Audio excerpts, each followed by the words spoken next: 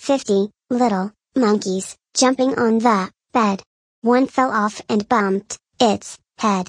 Mama called the doctor, and the doctor said, Welcome to another episode of Graham vs. Graham Presents Monday Monkey Poop, that podcast where Graham says monkey poop.